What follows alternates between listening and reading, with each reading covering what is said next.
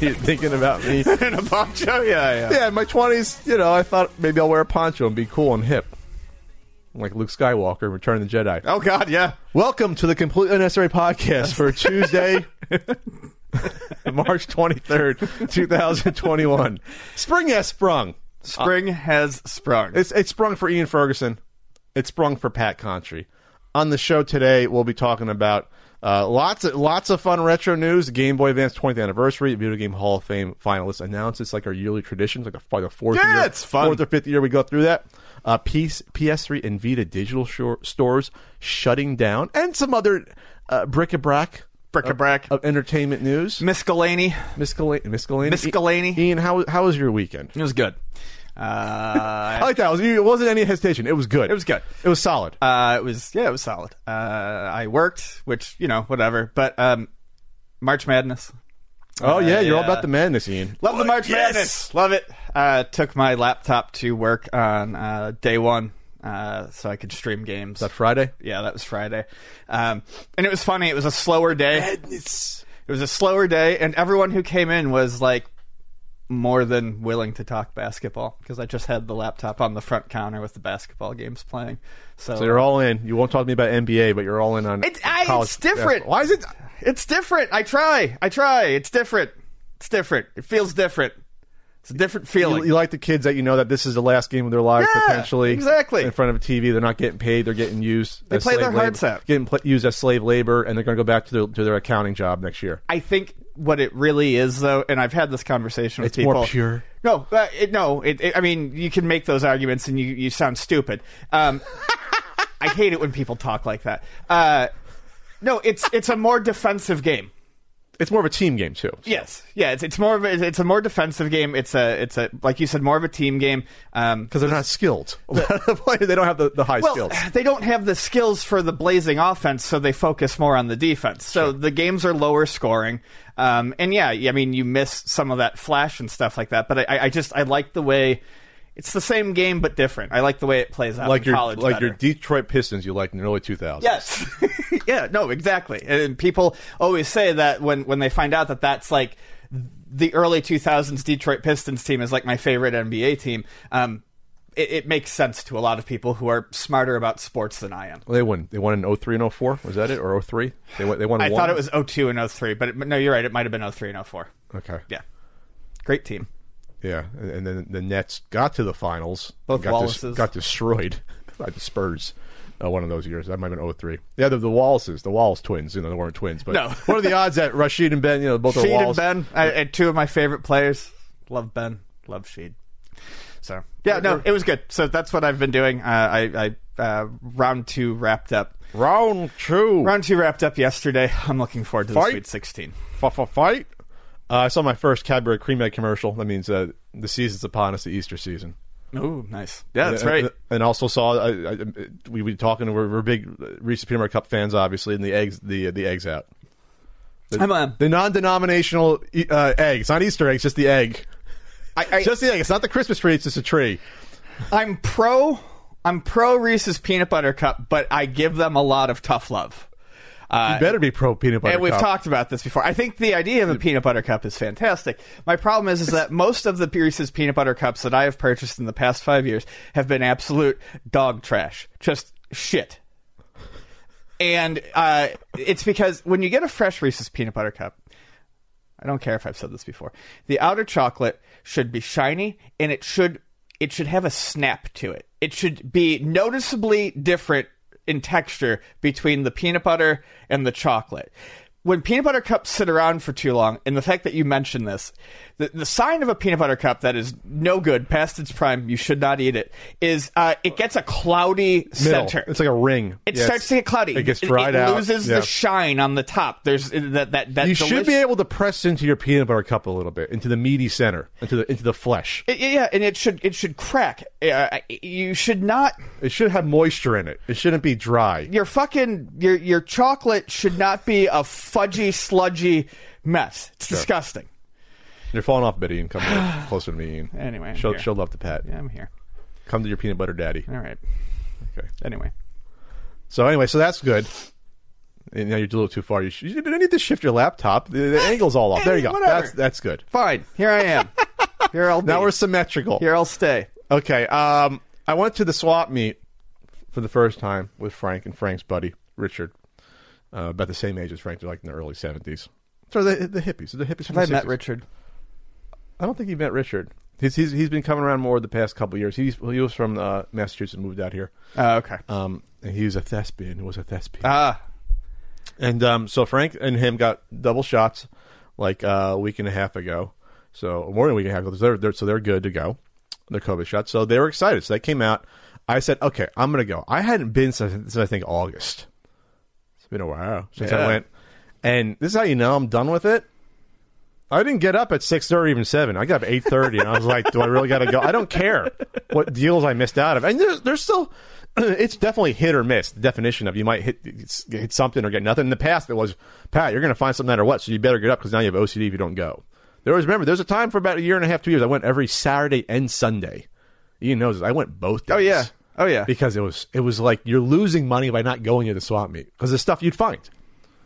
Yep. You're like, oh my God, I'm gonna find like a fucking a bag of games for $15, $20. Like that was still happening like 2011, even 2012. Yeah, and you said you felt like if you didn't go, you were and the toy stuff. That's when you were gonna miss something. Yes. Good. Yeah. I got so many GI Joes, carded GI Joes I buy for like $5, $10 each from the 80s. I got Airtight 1985 GI Joe, one of my favorite characters, on the card for like $5, $10. This was like 10 years ago. That's probably worth hundreds of dollars now. Like, plus I love G.I. Joe. I'm not just saying because of the value. Because they were worth something 10 years ago, but not nearly as much. Right. So the point is now it sucks. And now I find stuff that it's like household goods. I get excited about, remember I got the ladder like a year and a half ago? I got the little giant. Uh-huh. And I was shopping for that online. I have a weird prescient force that like, I'm looking to buy a household thing. When I go, I find it. This has happened more than once. Happened with a shoe rack. So I was looking for something. Or thinking about it. I was like, I was talking to my pal Yoshi. And I was like, I might want to go for heavier gloves in my heavy bag. Go up to I use 8-ounce gloves, go up to 16-ounce to get a little better workout and just to switch it up. I'm too used to the 8-ounce. I was looking online. I go to a swap meet. I find them barely use Everlast. I go for like $30, maybe $33. 16-ounce gloves. I find them. And then the guy wants like $15. Like, okay, I'll come back. It's already 9 a.m. So I know like if this was a huge deal or whatever, it would have been gone by 9. Sure. But it's a decent deal at $15. So I walk around with Frank in a little bit, and it just, like I would keep saying the past like 5 years, 6 years, it doesn't have the same feel as it used to. There's a newer Wario, newer retro, younger guy, probably like 40 selling stuff. A newer Wario. Because Wario's suffering. Like he's got he's got the same NES games in the back that are decent, but he probably wants $20 each. No one wants them. No one wants to pay $20 for Super C at the swap meet. No. He used to have a Dragon Warrior 2 there, but I still look for the super rare ones. That if you ever had a state events back there, or Little Samson, or I remember I got Zombie Nation in the past. But that's pretty much done. It's there. It's a wrap when it comes to that. But I'll get back to the gloves in a second. But I'm tired of dealing with idiots. And the reason I like the swap meet is that you commiserate with all walks of life, and you talk to people. But if the past year, if I said this before, the past year exposed how dumb people are over the past, I can say a couple years, definitely during the pandemic, where my patience level for dealing with people that deny things is just gone entirely. But it's happened though with people that I somewhat respected or thought were smart. So what are you laughing for? So there's a couple of sellers of people I'm familiar with that, they're not wearing their mask, and one's behind a curtain, I think I might have brought this one up before. Like the sort of like neo-Confederate pusher guy. Oh, the hippie that's like the worst type of hippie. Yeah. I fucking hate those hippies. But I still try to much. be friendly with them because it's like, okay, I've known this guy for like 10, 12 years. No, it's not worth it. But he though has come around. He's like, yeah, I'm going to get vaccinated. But then he brings up like, but I heard about a woman who had a heart attack after she got vaccinated. And it's okay. There are millions upon millions of people getting these vaccinations. Normally, people are going to have heart attacks or something bad happen. People are like, brought up in Europe about, people are getting blood clots. People get blood clots anyway. Yeah, it's not like this is suddenly happening. If 17 people out of millions get a blood clot, that's probably like the normal percentage, if not lower. Like, so I'm tired of dealing with these people. I just try. I'm like, okay, yeah, she had a heart attack. Okay, she had a heart attack. Yeah, after she got her COVID shot. You think she's going to have to get that shot? You get that heart attack anyway? Or a stroke? She had that shot. That heart attack never would have happened. So I'm done with that. And another guy I like, has his mask down, walking around. It's like in defiance, kind of. And he's like, I'm not going to worry about getting the vaccination. I'm healthy enough, and I'm not too old. And I'm like, I asked how old he was. I was forgetting. He's in his late 50s. It's not young, and the guy's not in the best shape. So I'm just like, come on, man, don't put yourself through this. Get the fucking shot. And this isn't, I didn't mean to go this direction, but come on. And these are people I have to try to like. Right. That I don't want to deal with anymore. So I want to get the shot. That's about, I want to get the shot. Supposedly you can try to go online and like talk about eating. You can go on like Rite Aid or whatever, Walgreens, and try to see if you qualify, even if you're younger. So yeah, a lot of people I know, and it's not just in California, it's everywhere, are basically going to the scheduling websites and just they're being honest about their what they do as a job. But I think if you just throw enough attempts at various sites, they're going to find a way to squeeze you in because they don't want to waste the vaccines. That's true. So I think what they do is they basically look at it and they look at everyone who has applied for the vaccine for that day and they go through it, and if there's more vaccines than are necessary for the people who are like in the proper age brackets, come on in. They tell you to come on down and get the shot. They don't care if you're 12. Come on in. Right. Come on in. So I got to look into that. So anyway, back to the boxing gloves. I go back to the boxing gloves. Back to the gloves. Back to the gloves. And not people who deny science. Back to the gloves.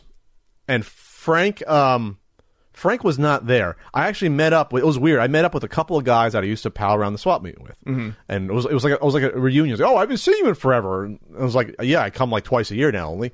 So I go back to the gloves. He's still set on 15. I said, give me 10, 15. I was like, okay. It's still a good deal. So I go down in the gloves and they're like used like once. They still have like the new Everlast fake leatherish smell on them. So I start making sure like, okay, these like broken on the inside, they're good. And I feel around, I feel something on the inside of one. I feel something. Like, oh, what is this? Like a silicate gel pack sort of thing? What is this? Pull it out and it's like a dime bag. Like a third of a Ziploc sandwich bag filled with weed. I don't know if that's a dime anymore or $20 for inflation. And the guy's by his truck, the seller, guy about probably 35, 40, and looking at me, and I hold it up like this, and he doesn't have a response, like his eyes glazed over. I said, do you want this back? And he kind of snickered, and he was embarrassed. And he was like, oh, yeah. I'm like, well, it's not illegal anymore to have this amount, probably. But here's the point. It's like if I was an asshole, I would have looked at it and said, okay, I'll take it and give you the $15 because I don't know what the weed's worth. Probably $20, 30. I don't know, Ian. You're the weed guy. How much is that much weed worth? I would have to have seen it. Like a third of a sandwich bag. It would highly depend on quality. $20 to $60. You can roll like 10 joints. I don't know. I'm not a joint expert. If it was a quarter, depending on the quality. If it was a quarter, I'm using pat math here. I don't know. Depending on the quality, you're paying anywhere from like $50 to $100 for that. Okay. Probably. Here's the point. I don't smoke weed. I could give it away, but I don't know the quality. Frank does it. Frank is set. Trust me. Frank has his sources. Frank wouldn't need it. But I was honest. I gave it back. So you know what? He let me get it for $12 because I was honest. I've smoked Frank's weed before. Good quality stuff. Yeah, right? He usually has good stuff. Well, he isn't. In the past, he didn't grow it. Now he's growing it. Oh, is he? Yeah. So there you go. Yeah. So here's the point was, it's like he finally, because I was honest, because most people just take the weed. Yes. I was honest. Come on. I even said, come on, I gave this back to you. And he's like, okay, $12. So there you go. That's very nice of you. What if it was something harder? If it was like Coke? I was like, oh. Not that I would do it. I'd be curious. Coke curious? I'd ingest it. You ingest it, and then there's very little harmful side effects because of chemicals. Like coca leaves. That's not really not negative side effects to that. You just get a little buzz. Like Coca-Cola. That's what it comes from. Sorry. Not breaking new ground. You know what's breaking new ground, though? Zack Snyder's Justice League. Please tell us about it. And this is where I earn my pay in the CU podcast, and I'm going to put in for hazard pay to the CU podcast bosses. I appreciate you taking this one for the team. Because I really didn't want to, and I almost didn't. But everyone's asking about this. It seems like this is Zack Snyder and the DCEU will never leave the podcast. It's like that cousin that you have to hang out with every once in a while. You can't stand. Before you jump into it, let me just state my piece because I don't have much to say on this. What I have heard about, and you can verify this, or you can confirm or deny. Okay. What I have heard, just like this UFO my Into the AM shirt. From what I have heard, it is, and this is from people whose takes I generally agree with. Okay. It is better, but still bad, and it is too long. However, I'm happy that people who wanted this are getting to see it. I hope they enjoy it. Well, but that's pretty much I'm never going to watch it. Zack Snyder's Justice League is both the best argument for and against directors having carte blanche on their project. Yeah, because if Zack Snyder got to finish his original movie, it would have probably been a better movie than the Joss Whedon version. Sure, even if it was like 2.5 hours, because the Joss Whedon one's like 2:10 or 2. It's quick and zippy and light and fluffy and forgettable. I saw it on a plane probably at 1 a.m. and I couldn't sleep. I saw it on a plane. As I think I even said at the time, and I haven't seen the original, 2:10 seems like an insanely short movie for the amount of characters they're trying to cram into. It's something like 2:10. Yeah, that's 2:15. It's not. Let's put it this way: they would not have allowed a 3-hour Zack Snyder's Justice League movie. The studios would not. They would have given it maybe 2.5 hours at most. Probably 2:40. Sure. They just didn't at that time. This was 2017. This is before Infinity War. This is before Endgame. The ones that and Endgame was like 3 hours, and that was the longest one. Even Civil War though was like under 2.5 hours. So like this would not have gotten that release. So this is what I'm going to say about this movie. It's 73% on the tomato meter on Rotten Tomatoes, but it's a lot lower on the the top critics. Rotten Tomatoes has like people from the internet with like vlogs that qualified to be on the tomato meter. I don't know. It seems like everyone. It's everyone. It's everyone. 233 reviewers. I think this was the case of extremely low expectations combined with a hype machine to get this thing seen.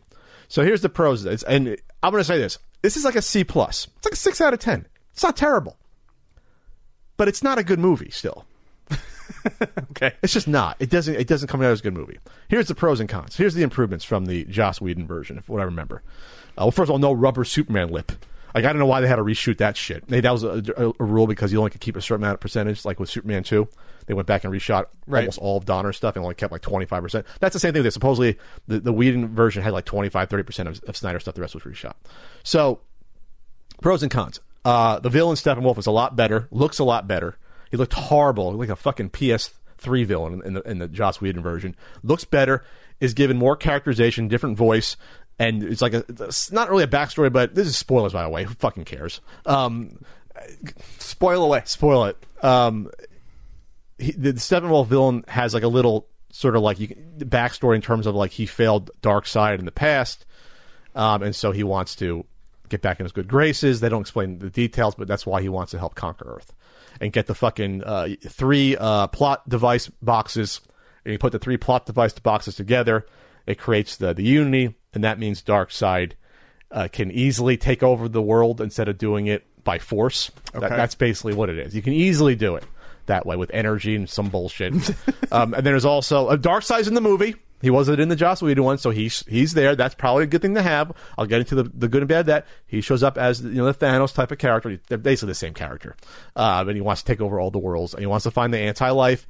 The anti-life formula, which is embedded on the Earth somehow, and when you have that formula, it turns everyone into zombies. It doesn't kill everyone like Thanos. It turns into zombies. You shouldn't have free will. That's basically dark sides thing. Gotcha. So that's good. Cyborg actually being a character is great because he got the Shaft in the Joss Whedon version, and there's people talking about why he did this and that.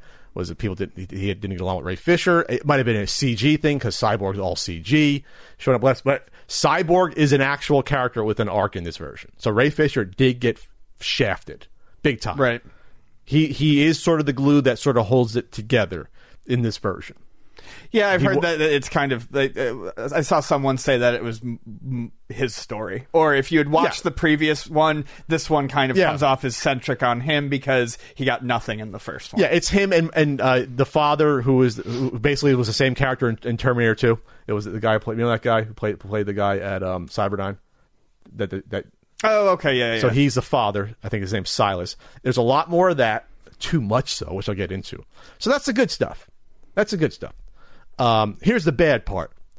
It's without credits over 3 hours 50 minutes. It's a 4-hour movie. There's no reason for this to have been a 4-hour movie. None. Every single thing probably from Zack Snyder's script ended up in the movie, and then some. And then some because they shot fresh footage, which I'll get into. I'm not going to be like, oh, they could have cut an hour off of this. They could have cut 40 minutes off of this.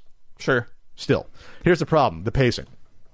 So Zack Snyder doesn't know how to use establishing shots. For the most part, he likes to linger on shit. So within the first 30 minutes of the movie, there's a couple of things I noticed where it goes on way too long. Where an established shot, if you don't know, is like showing the location. You're far out. You show the city, you show the street. So there was the scene in the Joss version, the bank robbing scene with Wonder Woman, because otherwise there's no action in the first like 40 minutes of the movie, 45 minutes. So they show like a helicopter or drone shot, probably helicopter over whatever. It's like London or some British city. And then, so okay, you got a establish shot. It goes on for like 15 seconds, flying around. Then it comes in like medium, where it shows it in the street and the car pulling up, the van pulling up with the bank robbers, or they really want to set up a bomb.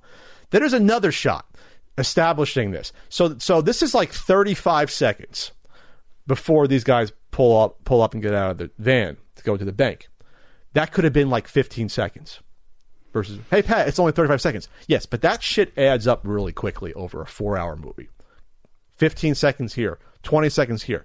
Seeing Bruce Wayne on his horseback on the mountains, beautiful shots on the vistas going to wherever he's visiting Aquaman. It's somewhere in Russia. It's like Siberia. He's going there. Some little fishing town somewhere out there. There's so much of these shots of just walking towards stuff and things where it's like, come on, let's go. And then like when Aquaman goes into the water, the townspeople do like this little chant, like they're worshiping him. They chant this little song. The song goes on for almost like a minute. It's like 45 seconds of them chanting this. And Bruce was looking around like, well, this is weird. Yeah, it's weird. They all you need is like 5-10 seconds of that, and you cut it. Yeah, we get it. So this is where you need an editor, and you don't need this is where it's a bad director's cut. And I'm not even talking about little extra, like little scenes that don't make any sense or aren't needed. Like there's a conversation. Martian Manhunter's in this in 2 scenes, and both aren't needed. Definitely not the first one though. The first one is a conversation. The Martian Manhunter was the general from Man of Steel, if you remember that. Yeah, not Christopher Maloney, the African American fellow. Right. It was him. He shows up and for no reason talks to Lois Lane, who gets a lot more scenes. Some are needed, some are not. Talks to Lois Lane and then walks out in the hallway and turns into Martian Manhunter for no reason, just to say, "Oh, there he is." He doesn't do anything in the movie. He doesn't do anything. He doesn't show up to fight. That's it.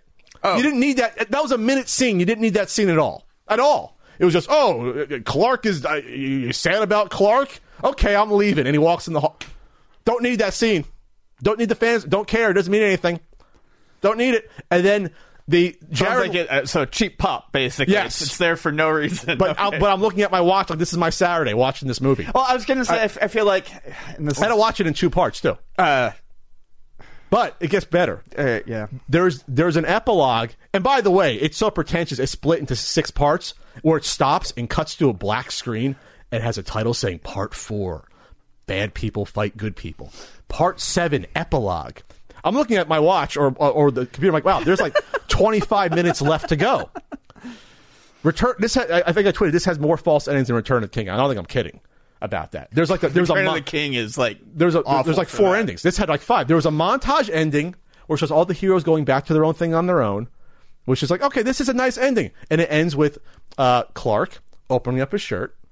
He wears the black suit in this one, which it's cool. I don't see why Joss changed it. He should have kept the black suit. Whatever. People like the black suit. He had it in the comics when it came back to life. Opens up the shirt and the ass, and it pans in. Oh, that's the ending. Oh, no, it's not. There's 20 more minutes to go. There's 20 more fucking minutes to go at this point. So then it goes to the original post-credit scene. Luthor gets out of jail, and then he's on a boat, and then Deathstroke comes. Played by Joe Manganiello, the guy from Magic Mike. That guy, one of those guys. Which originally was going to be the Batman standalone with Affleck versus Deathstroke. Right. So that scene is not needed anymore because that's not happening. It's not. So we're just putting that stuff in there to put it on it. Right. We're tacking the post-credit scene in the epilogue. But now we're going again. We're going to something else. Now we're going to a future, a post-apocalyptic future where it's Batman hanging out with Mira, who's Aquaman's girlfriend buddy. She has the powers pushing the water, and then also with Deathstroke we just saw hanging out with them now, and then also Flash in like a different suit. And there's like a beam in the distance, and it's all a wasteland. So this, I guess, is a reality where Darkseid won. But then they show up to the Joker scene, where Batman they go. We have to talk to Joker, and I'm trying to figure out what's happening. What is happening here? This movie should be over. And then there's a 5 to 6 minute conversation with Joker and Batman, where they establish a truce by giving him a Joker card. I can't make up how bad this writing is. A truce for Bruce. And gives him a card. And all I'm thinking about is what is happening? Why are they going to talk to the Joker? Is the Joker going to help him defeat Darkseid? The Joker's just a guy in clown makeup with some joy buzzer stuff that'll electrocute you. He's a normal guy. He ain't going to help you. Got some smarts, but that's about it. He's not going to help you defeat Darkseid. Right. He's not going to tip the scales. And it doesn't do anything. And then what happens?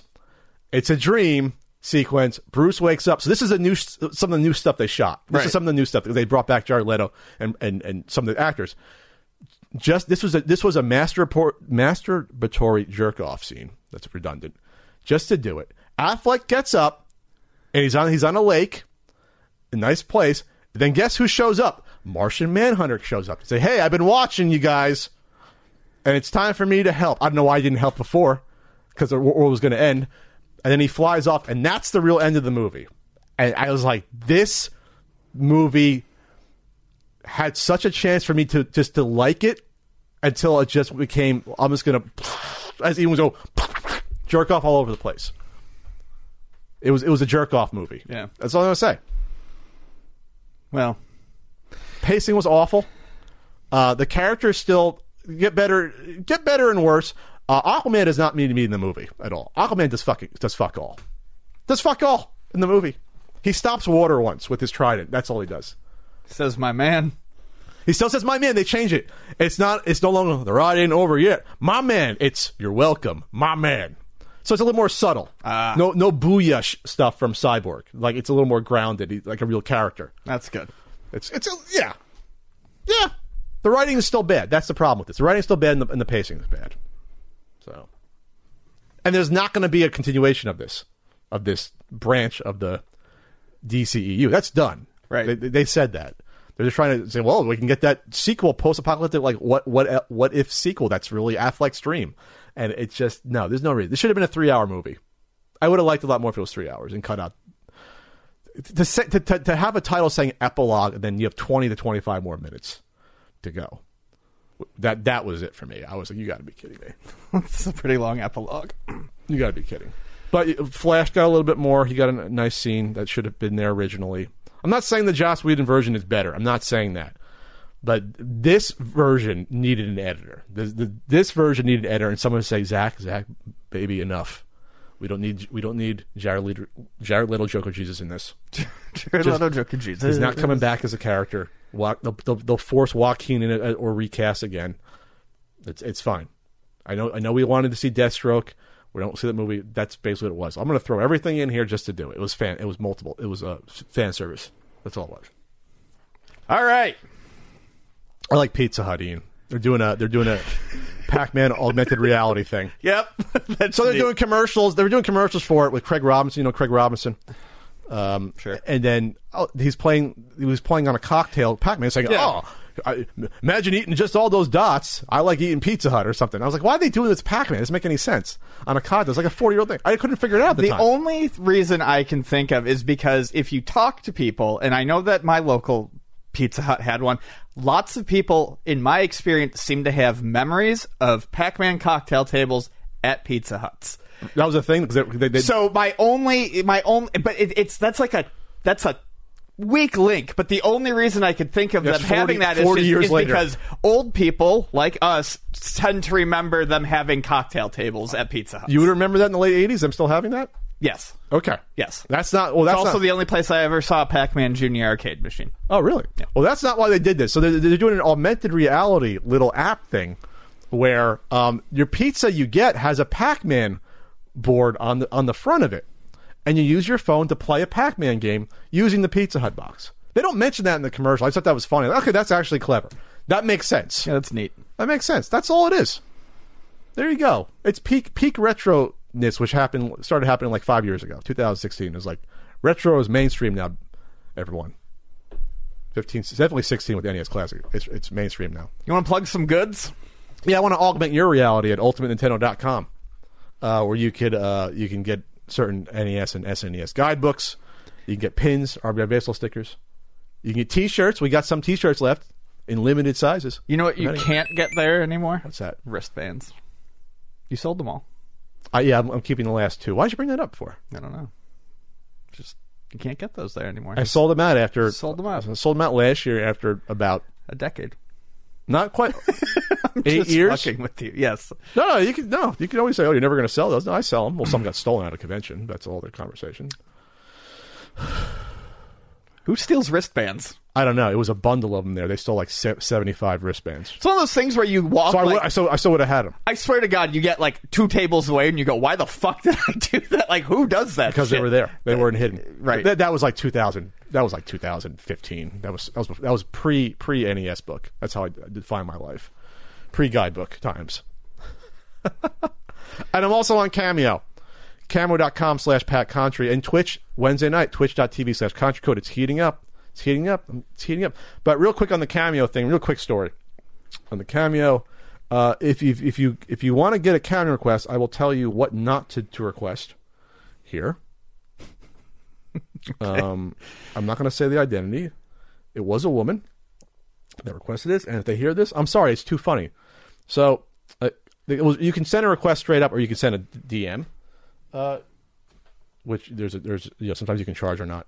So they said, "Hi, I was wondering if you could do a video for my friend's birthday. If possible, can you show the soles of your feet in the video? It's an inside joke.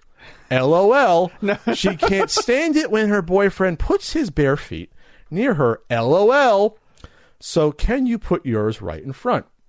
So of course I was a little skeptical about this request for the friends. Yeah. LOL. Yeah. It's a joke. Showing these not just feet, the soles of your feet. Yes. Very specific, right? Mm-hmm. Not just your boyfriend doesn't like feet. Soles of your feet. Very fetishy. So this was my response here. I try to be reasonable. I try to do the right thing. I try to give people a chance. I try to make sure that I'm not. You got to treat people with respect a little bit, but there's also a line. So I said, no, I don't. I can't do that. And then the response, then why have a Cameo? This isn't an OnlyFans. My Cameo is not for showing my feet. This isn't OnlyFans. That's exactly what I said, Ian. And then the response was, WTF, this isn't a fetish request. We're both huge fans, and I thought it would be a funny gift for someone going through so much right now. Kinda sucks. Soles of my feet is not funny, and that definitely is a fetish. I guess for both men and women. That's the thing. So Oh, it's absolutely a fetish thing. Yeah, it's a massive fetish thing. If it was just feet, I would have been like, okay, feet. Because like my ex didn't like my feet. Guys' feet are disgusting. I still wouldn't have done it. But I wouldn't think it was a fetish request. Soles of the feet, yes, that's a fetish request. That's a little fucking. That's specific. very specific. That's a little because specific. the soles are as ugly. They're like, oh, some people like soles. I don't know why. I'm not judging. We don't need to talk about it anymore. No, we don't. I don't understand it. But I confirm with the friend who's on OnlyFans. And she said, oh yes, that's always the thing. Like it's always the request for the friend. That's like a thing. It's for the friend. It's not for me. It's not for me. It's my friend. It's for a friend. It's a friend. My friend wants to see your pictures of your armpit. I don't know, which is also a fetish. There's a fetish for everything. Sorry about that. All right, we'll skip the scumbag seller pissed at Pat, but the scumbag seller who was wanted $800 for the signed book of me Ian is pissed at Pat. You can go look it up on eBay and search for it. Little pissy at Pat. So we're going to bring up GameStop real quick. They're going through, I guess, a strategy change potentially with the Chewy CEO that came on board, or ex-CEO, and bought 13% of the shares and trying to force the board of directors to see his vision of basically becoming a digital storefront. Right. A trusted digital storefront. Get rid of physical, which is solid if this was 2010. That would have been a great, or 2012 would have been a great strategy to do that. Yeah, if it was 2010... and you started to make that transition, and you had 10 years to get people kind of in the mindset that this is where you go to buy games online. Mm-hmm. I think that could have been something that could have helped GameStop at least stay relevant for a little bit longer. I don't know how long, but it's like we talked about when they said they wanted to do the gamer experience stores. These are things that might not have been bad ideas had you done them before you were on your last lifeline. So now it's been coming out that's pretty much a problem, is that like he has this, the CEO and members of the board that are so tied to bringing back the physical space and doing, when that's clearly not working. No. Clearly hasn't worked. And so, which I'm not sure this is going to work. This is a better strategy. And he did it with Chewy, because Chewy somehow became like the go-to place for pet supplies and food. Right. So he wanted to do that with GameStop, but it's too late. And GameStop doesn't have that reputation for being the online retailer. Correct. That's the thing. So it's interesting. I don't think it's going to work. This is, what is his name? Cohen. What's his first name? Ryan Cohen, billionaire co-founder, former chief executive of Chewy. So he basically sent an email saying, nobody has attempted to respond except a muddled voicemail with no distinguishable callback number extension. E-commerce requires a customer support team and processes that are responsive. So he's obsessed with customer service, which is good. And he's basically trying to just rewrite how the company works, but it's an uphill battle. Yeah, for him to do that. So I'd say sell your stock now that it's high and get out, Ryan. Get out. Don't sink your time into this. But that's just me. Yeah, I don't think it's going to happen. I think one of the things in this article, this is from Reuters, is that it's like a quicker trade-in process via online. You don't have to come in the store. You can just mail in. Right. And it's like, yeah, I guess that could work. In theory, that would create a lot of issues and a lot of infrastructure you would need. Because it didn't work with the Retro and having the centralized hub that they sent everything to in order to clean and repair. That I talked about how much of a disaster that was. Now you got to do that with all the new stuff. And you still have the problem of eventually there won't be any new stuff anyway. So, yeah, for the most part. Which will you're going to run out of physical. Yeah, it will. That's all I have in the GameStop shit. Talk about Evo real quick, Ian. Yeah. So Evo, the probably the biggest fighting game tournament. There's a U.S. Evo and there's a Japanese Evo. Well known among people who play fighting games. Evo the tournament was just bought by Sony.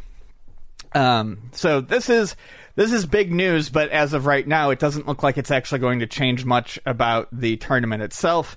Last year Evo was canceled because of COVID. Then they went to go do an online only Evo tournament, and that got canceled because one of the original members got in trouble for we talked about allegedly? This briefly. Basically hooking up with underage kids. Allegedly. So they shit-canned his ass and got him out of there, and we're looking forward to, getting it back on track this year. and Sony has now bought it, and it's going to happen in August. So this is a shakeup. It's a turnaround for Evo. Online in August, right? It's not going to be in person. I believe it's online in August. They're keeping the two original heads of Evo in place. And they're not, so far it sounds like it's going to be just fine. They're not limiting the games that will be played. People were concerned because Smash isn't shown for this Evo, and they're like, oh, well, now that Sony owns it, they're not going to let people play Smash. That's not it. Smash is not optimized for online at all. They weren't going to have it last year when it was online only for that same reason. Sure. So, once Evo is back in person, yeah, it's probably likely you'll see stuff like Smash. They've said that, that's not going to affect, Sony's ownership of it is not going to affect what can be played at the tournament. They're going to basically let it continue on as it always did. So that means that potentially things like Killer Instinct, which is a Microsoft property, you would be able to see. Smash Brothers, you would still be able to see. So I guess it begs the question, like, what is Sony looking to get out of this deal? Obviously, there's some revenue, but it's like, why is it worth their time to get into this business? I think it's to honestly, I think it's to kind of solidify themselves as the fighting game fans brand. The last generation. Fighting game players tended to gravitate towards Sony because it's the only system that had Street Fighter V. It was the only system that had Guilty Gear. It was the only system, I believe it was the only system to have King of Fighters 14. So it's promote their gaming stuff as well, probably. Yeah. Like I said, it's to keep Sony in the mind of the fighting game community. I think they look at it as a good way to strengthen their brand. Yeah, I forgot about... Well, Street Fighter V, that was timed exclusive, right? No, Street Fighter V was... Oh, it came to Windows, but who cares about Windows? Okay, yes. Okay. In terms of console, it was exclusive to Okay, Sony. So that is a big deal. Yeah. So they make sure they're whatever fighting game exclusives they have are going to be there, obviously. And I'm not sure that I'm not sure what will be kept exclusive in this next generation, but like I said, it's to just keep Sony in the mind. But it's also maybe then those fans. A play and making sure nothing gets exclusive to Microsoft for fighting, because maybe Sony, but you know what? You're not on our console. Maybe we can't slot you in this year. Maybe maybe we can't slot in that Killer Instinct or whatever else Microsoft has as exclusive fighting game. Well, I don't know anything besides Killer Instinct. Is there something else? No, I don't. No, because no. So maybe, man, being cynical, but that's always the thing. Maybe we can't fit that. We're going to fit in the game about little children fighting each other in the playground instead. I don't know. So, that's interesting. It's interesting. I wonder how much they bought it for. It wasn't disclosed. Yeah, I don't think it was mentioned. Hi, I'm Daniel, founder of Pretty Litter. Did you know cats tend to hide symptoms of sickness and pain? I learned this the hard way after losing my cat, Gingy. So I created Pretty Litter, a health monitoring litter that helps detect early signs of illness by changing colors, saving you money and potentially your cat's life. Pretty Litter is veterinarian developed, and it's the easiest way to keep tabs on your fur baby's health right at home. Go to prettylitter.com and use code SPOTIFY for 20% off your first order and a free cat toy. Terms and conditions apply. See site for details. We have some Super Switch news. Not enough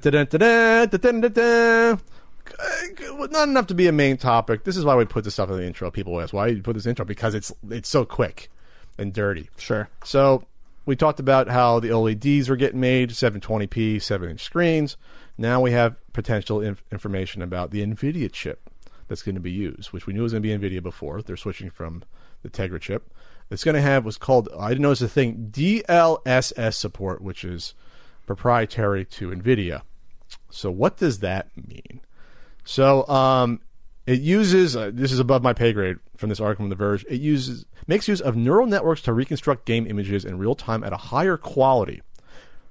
Wow. Different versions of the technology have variously relied on the GPU's tensor cores and training the AI in specific games. But the upshot is that you can render a game at a lower traditional resolution and get a much higher output with minimal performance penalty.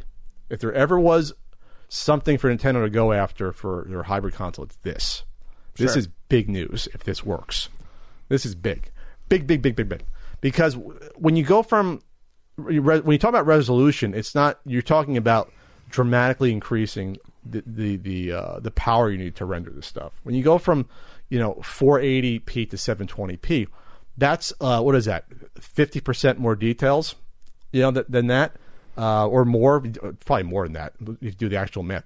So it quickly scales up. If you can somehow keep the power you need on your system lower than what the actual output looks like, you can do anything then, or do a lot more. That's incredible.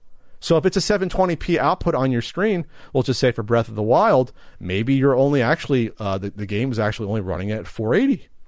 So then you get better frame rate, but it still looks 720. And your 4K, maybe you're only running that at 1080p really in essence, or in between 1440, but it looks 4K.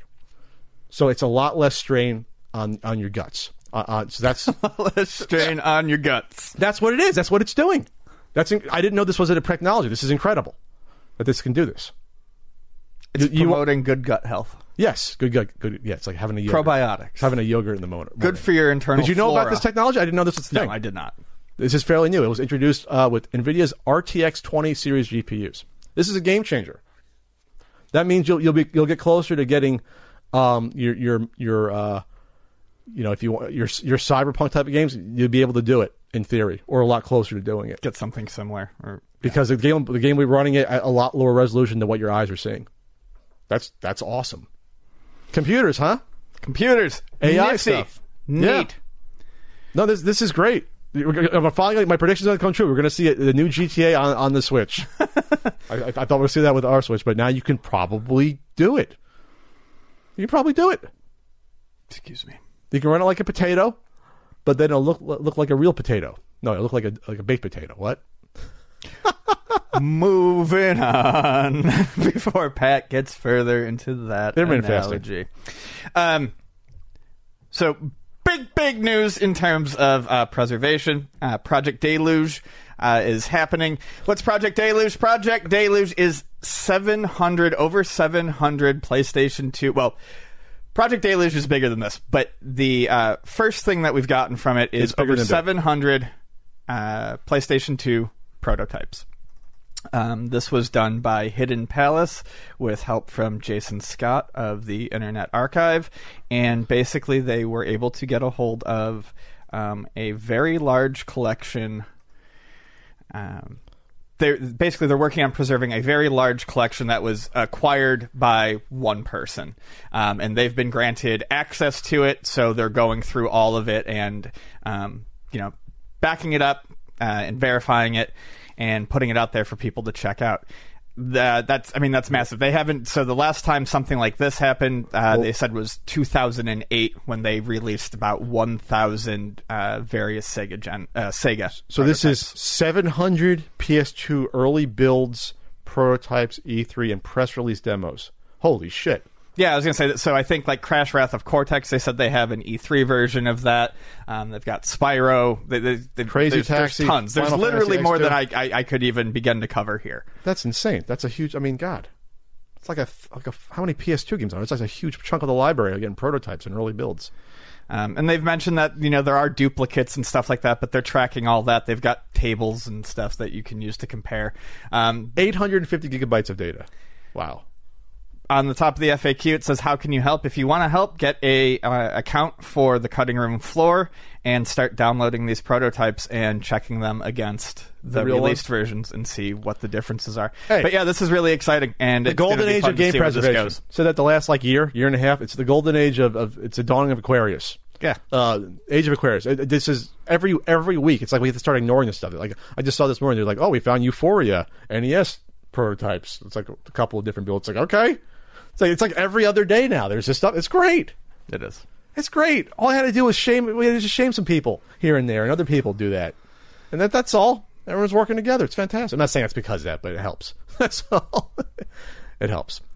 So, being that's a PlayStation preservation topic, we will segue into the main podcast. Into the main podcast, talking about why preservation is good and why it's needed. The PlayStation 3, PSP, and Vita digital stores are it's highly likely that these will be shut down this summer. So this was thegamer.com has brought this to everyone's attention. They broke the story. So what they're saying is July 2nd, the PSP and the PS3 stores will be shut down, and the Vita store will stay open until August 27th.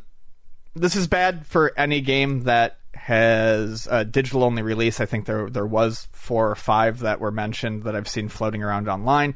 But anyone who purchased these games, you want to make sure that you have what you purchased downloaded onto your PSP, your PS3, or your Vita, and is kept safe, because you won't be able to get it again after these stores shut down. And this really does kind of show front and center how important it is for physical copies of these games to exist, and that, depending on the type of game player you are or collector you are, makes you wonder if there is... You wonder? Makes you wonder if you should be, buying these digital titles. I personally don't have a huge problem with digital titles on certain systems. I understand the risks involved, but it is kind of upsetting to see this happen. We all know that this day is going to come, but it's upsetting to see it happen. It also means you got to re-download games you bought that are deleted. You got to go back and get them before you can't re-download them. Yes, exactly. But we're not even talking about the other issue. We'll get you. Yeah. One of the issues I have, I'll get you in that, but with PS3 and PSP, honestly, I'm surprised to a degree that the stores have been open this long.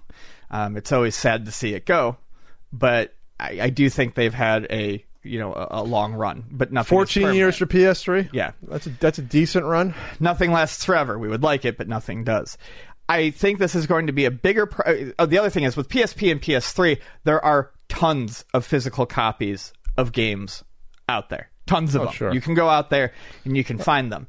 This gets to be a bigger problem when it gets to the Vita. The Vita was short-lived, horribly supported by Sony, especially in the US. And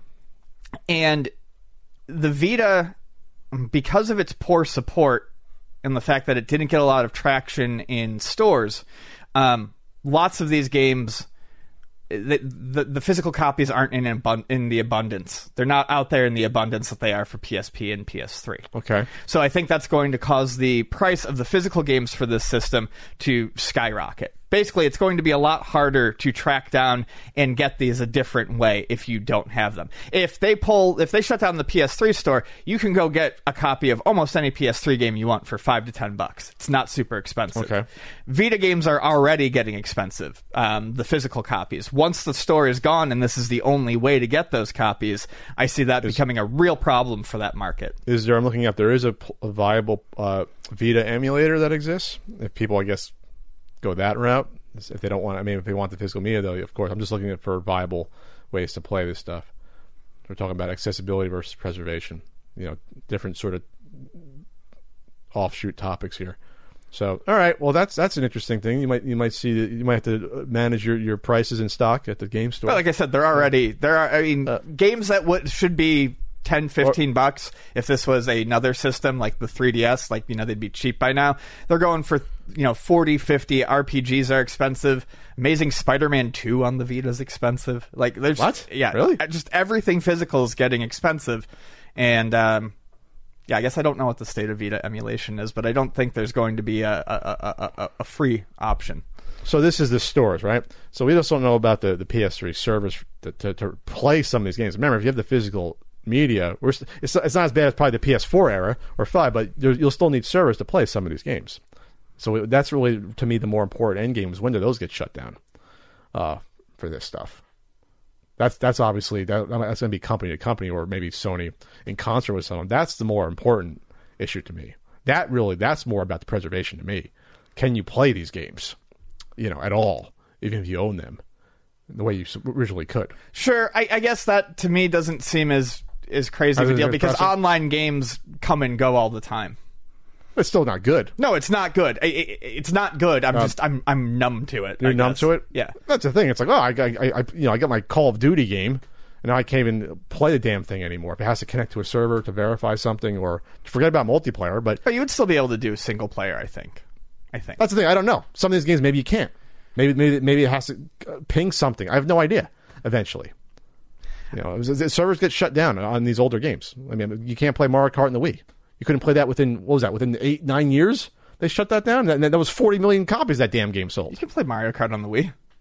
You could multiplayer. Oh yeah, I understand that. Yeah, we're getting to the cutoff where you definitely need servers to play some of these games. Sure, like it's coming. So like, when do those get shut down? That's a different issue than the store. The store, I'm like, I don't see that as a big of a deal. I don't, just because again, no store's going to be around forever. Like I said, as long as I give you a heads up and say, re-download your games, back them up somehow, if you can, back them up on a Vita or PSP, put them on a card, I guess. Back them up that way. Yeah, do that. The Vita memory is extremely expensive. Upgrade, get all your patches. Let Sony being assholes. Unfortunately, we always got to have our own proprietary media on every fucking thing we do. Cameras, game consoles. Shut up, Sony. God, try to control everything. Media. Well, work with Blu-ray, I guess. That's about the only thing. Anyway, so yeah, but this was an interesting little caveat to this. I saw this tweet from Imran Khan, news editor at Fanbyte Media. He said, Sony shutting down old stores isn't shocking. Jim Ryan has been pretty outspoken in his belief that old games, who works for Sony, are just uninteresting, and he doesn't understand the fascination with preserving them. He said, when we dabbled with backwards compatibility, I can say it is one of those features that is much requested, but not actually used much. Sony's head of global sales, Jim Ryan, said to Time. Understandable enough, but then he goes, this is quote, that and I was at a Gran Turismo event recently where they had PS1, PS2, PS3, and PS4 games. He continued, and the PS1 and PS2 games, they looked ancient. Why would anyone play this? Why would anybody play this? What a fucking idiot. Jimmy. Can I call you James? Jim? Can I call you Jim Jam? You cannot erase the history of the media because you don't like it. Because you don't personally like it. You don't think others should be able to play some of this stuff or shouldn't. That's ridiculous. I think it's very worrisome that someone like that is working there. Head of global sales, yeah. So like just because you don't care does not mean that there aren't valid reasons for people to... It's ridiculous. Yeah. Oh, I don't like there's no colors in this movie? Why would anyone want to watch this? I'll watch the remake of Casablanca when it comes out, not the original. They're going to remake Casablanca for years at one point with Sean Penn, by the way. Oh God, I'm glad they didn't. I don't understand this mentality. It exists. It's even in retro games. People, that game was primitive and things like that. It exists. It's like because you don't like the aesthetic or it doesn't appeal to you anymore.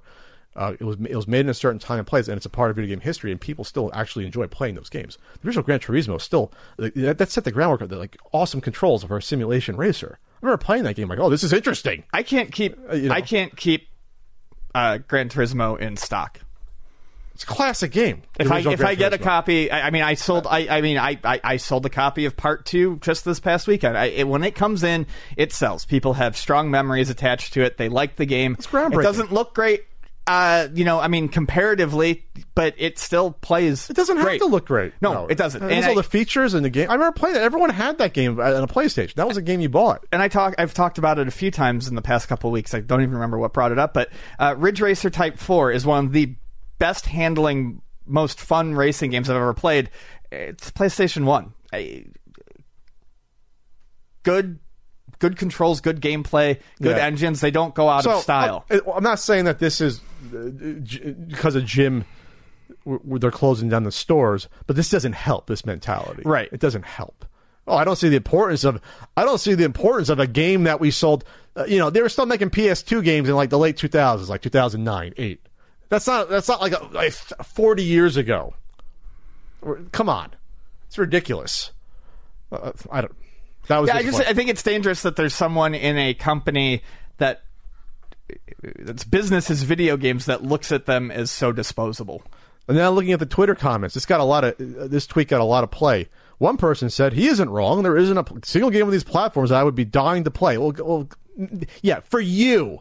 And that's what the next person said. He isn't wrong for you. But many people, this is what Dan responded to this person. He said, but many people play old games. I got finished playing it. Alice Madness returns through EA Play on Game Pass. The fact that there are some games you can never experience again or for the first time is sad. And thankfully, he ratioed the fuck out of that person who said he isn't wrong. So, it's ridiculous. It's a ridiculous stance. But this exists for music. People go, oh, I don't like that old music. My friend my cousin who used to buy all the new Valiant comics, I said, "Oh, let's check out some of these 70s and 60s Marvel comics." "Oh, that's old crap." Without this old crap, you wouldn't have these shitty Valiant comics. I hope you enjoy reading all of your Valiant comics. Yeah, enjoy your run of Rye 0 to 20 before they cancel it or whatever the fuck. You gotta be kidding me. Do you meet those people though? "Oh, that's an old movie. I'm not gonna watch that." What? You can't get any value out of something that existed before you were born? I don't understand that. I don't understand the mentality. That's such a tunnel vision of existence to me. We get people like that, and thankfully nothing recently, but we get people like that in the store, especially before, old video games and collecting and preservation got more popular, who would come into the store and they'd see a game, like a Mario Tennis for the N64 at $20, and they'd, look at it and they'd be like, "Oh, this game is great. I love this game. I had so much fun doing it. Blah, blah, blah, blah. I'm going to buy this." And it's, my friends and I, we're going to stay up for hours and we're going to play this again. And I'm like, "All right." And they're like, "How much is it?" And I'm like, $19.99. And they're like, "What? But this game is old." And it's like, you just listed off, whether you meant to or not, you just listed off every reason why this is worth $20. Sure. But they just people want it. Some still. People can't get it out of their head that old things can still be worth money. It's a weird mentality. I guess there are people that experience stuff and don't have nostalgia, don't go back to it, or don't think about it, and I guess they're shocked. "Oh, that old stuff." Right. Anyway, so it's an offshoot thing, but I thought it was interesting that this guy who's head of global sales does not like games that he says, "Why would anyone play that? They look ancient." Come on, Jim. Ancient? Something made in like 90s and the 2000s is ancient. You gotta be kidding me. Sorry. Is that it for this topic? That is. This segment of the CU Podcast is brought to you by Into the AM. Ian, you're looking great in your T-shirt. Thanks, Pat. You're looking good, too. You have the Lady Justice shirt. I'm in the Overseer. So Into the AM provide us these shirts, and they make high-quality, premium graphic tees, basic tees, hoodies, and even boxer briefs. They're comfortable, nice fit, nice designs. Frank was jealous of this one because it has the little alien UFO ship on there. He's like, he wanted this shirt. Yeah, I love this. Bright colors, nice fit. I don't feel like I'm swimming in my T-shirt. Swimming your T-shirt? Yeah. Check out what they have there on the site at Into the AM. They even have long sleeves. They have graphic prints all over the shirt as well, besides your normal T-shirts.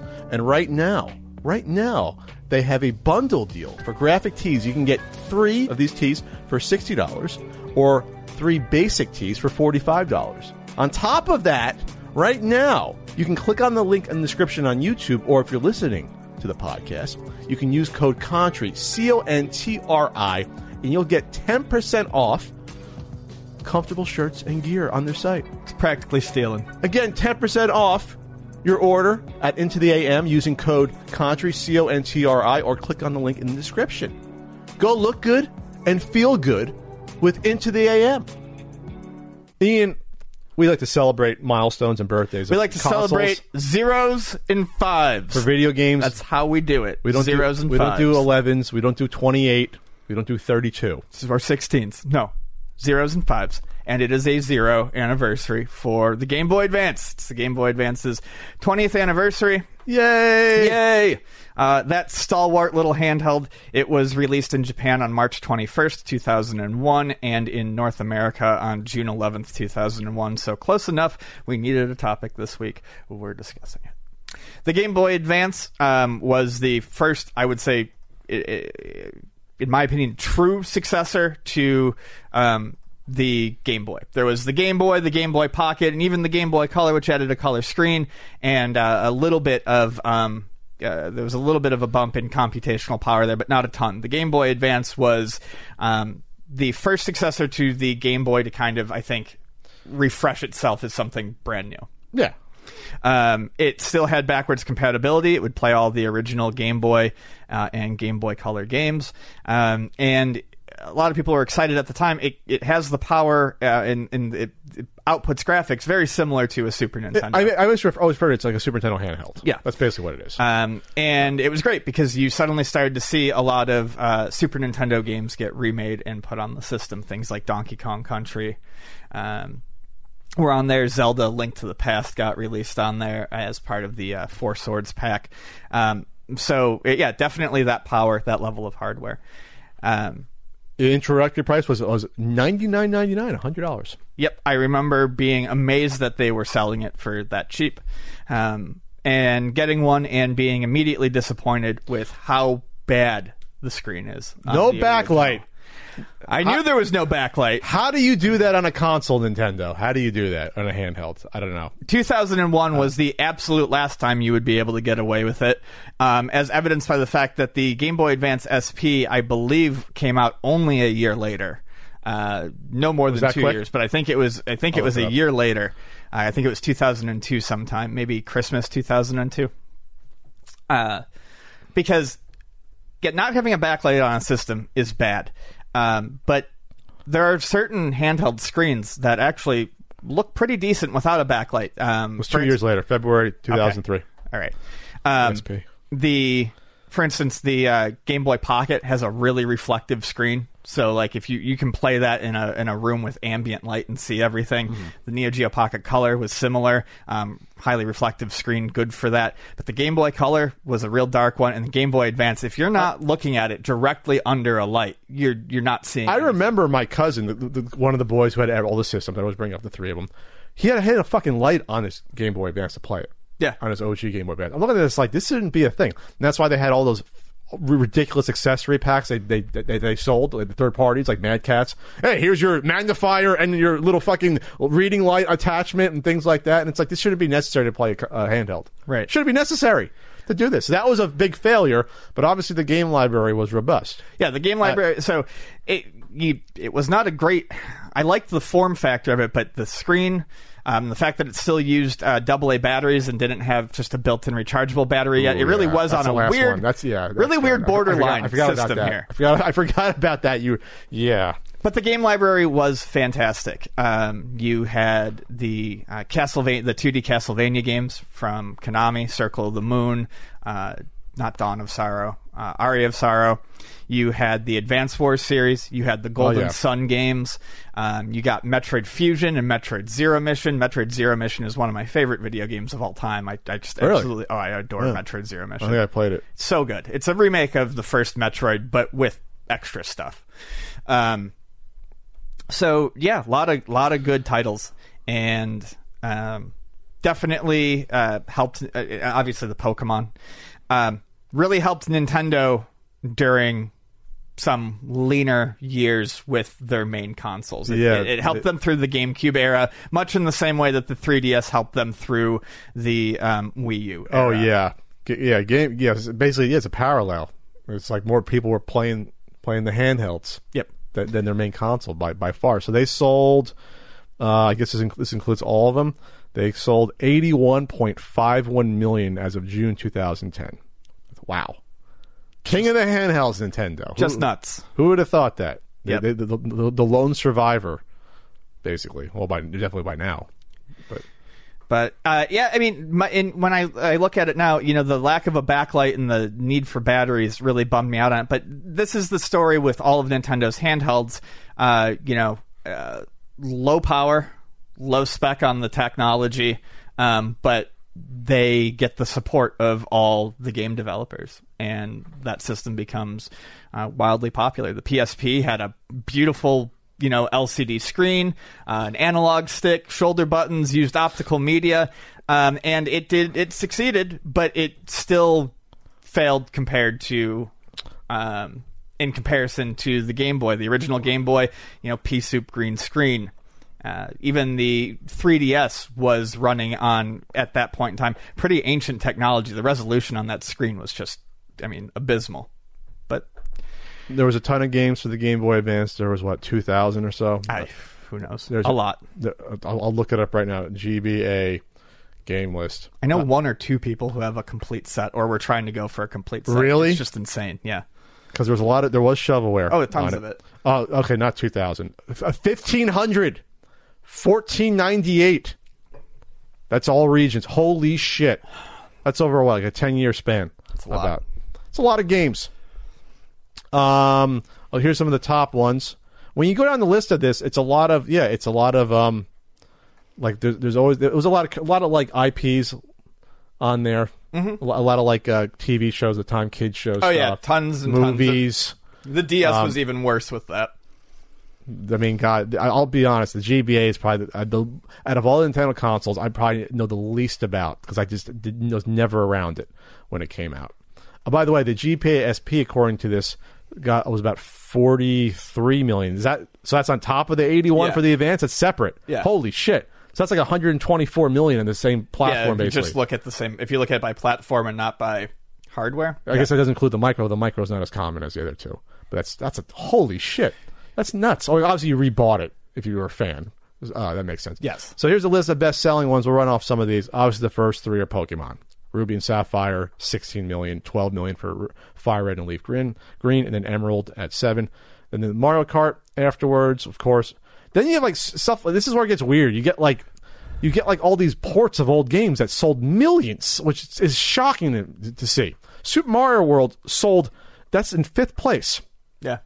That's nuts to me to see that. Well, I think there was definitely, I meant to say it earlier on, but there was a novelty to the fact that this time... It was like retro. There was a novelty to the fact that you could finally carry these games around. This was at a time where things were like the game acts were popular on like message boards, like all the weird fly-by-night, NES handhelds and Super Nintendo handhelds. To actually have something official that could do that, I think was a big deal for a lot of people. You're shocked by it. Carrying console games around in your pocket. 5 is Super Mario World, 6 is Super Mario Brothers 2, and 7 is Super Mario Brothers 3. Yeah, those Super Mario Advance games sold shocking like crazy. Those are the biggest sellers. And then 8 is Namco Museum, and then 9 is Pac-Man Collection. These sold millions. I think Namco Museum and Pac-Man Collection, and they definitely did because we see them all the time at the shop. I think those probably had to have been budget releases upon release. And then Yoshi's Island 10, Link to the Past is 11. Again, these are games by this point that are a decade old. Pokemon, Mystery Dungeon. The original Super Mario Brothers is 13th at 2.27 million. That is nuts to me. Wario Land 4, okay. Mario and Luigi Superstar Saga, Kirby Nightmare in Dreamland, Finding Nemo. That's an interesting one. Another IP. That's 17th place. Wow. Donkey Kong Country is 18th. Legend of Zelda Minish Cap is 19. Yu-Gi-Oh! At 20. Golden Sun 21. Final Fantasy Tactics Advance 22. Metroid Fusion Years 23. Kingdom Hearts 24. Sonic Advance 25. And there's other ones we go down the list. There's like Mega Man Battle, Golden Sun, Disney Princess. So I'm shocked looking at this list. This is like a retro handheld console. A lot of this. This is like...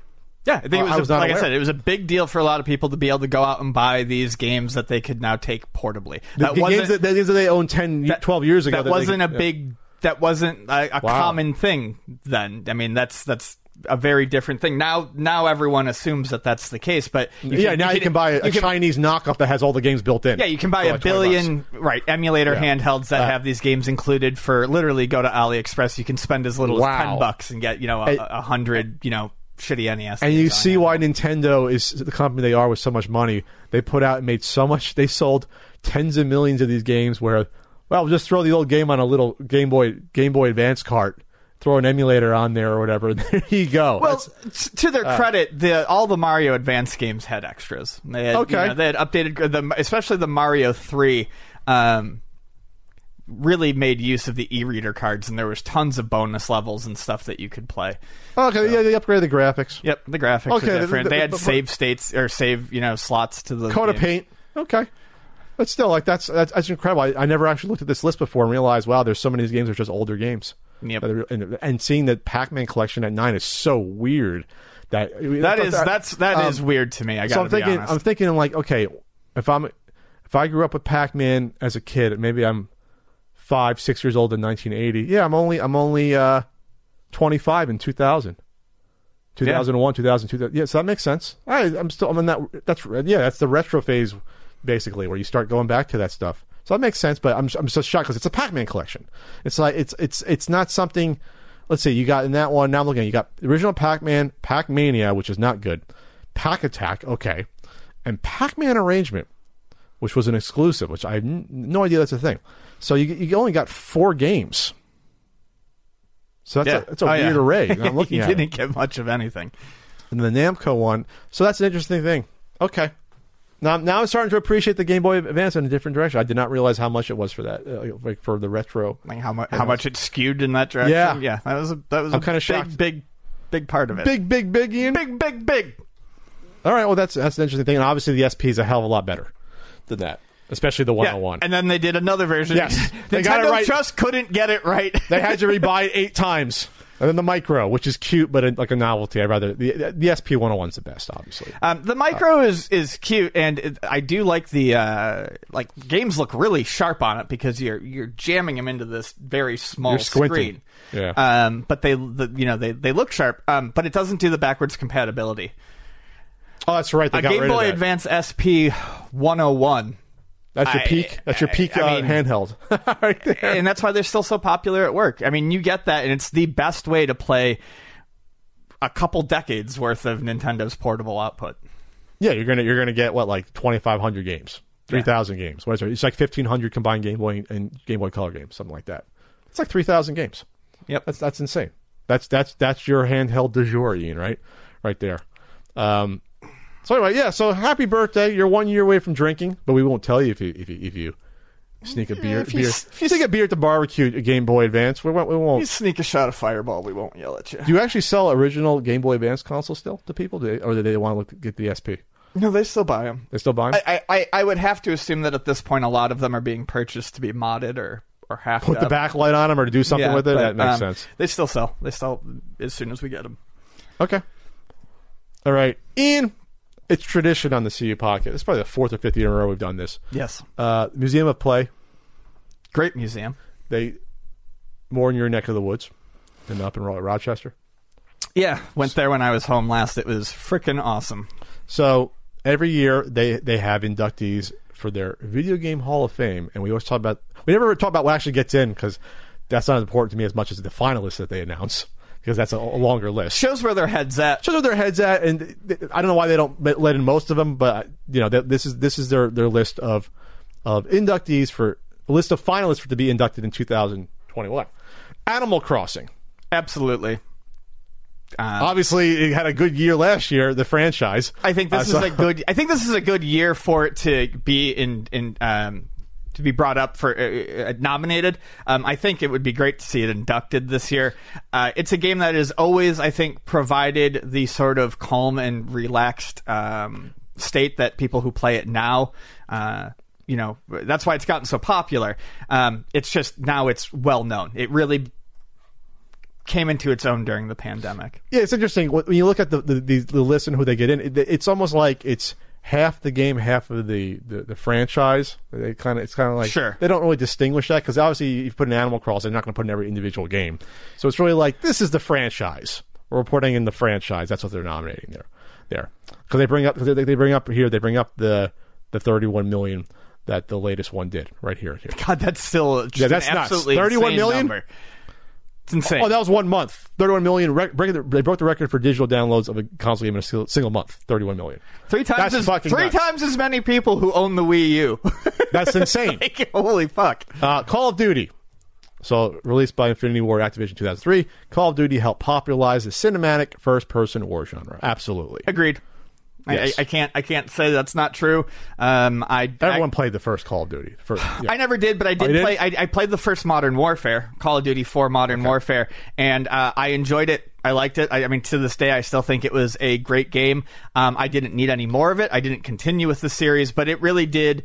Yeah, it also, Call of Duty, I think, during the 7th generation, like the 360 PS3 era, really embodied the idea of like a summer blockbuster game. Okay.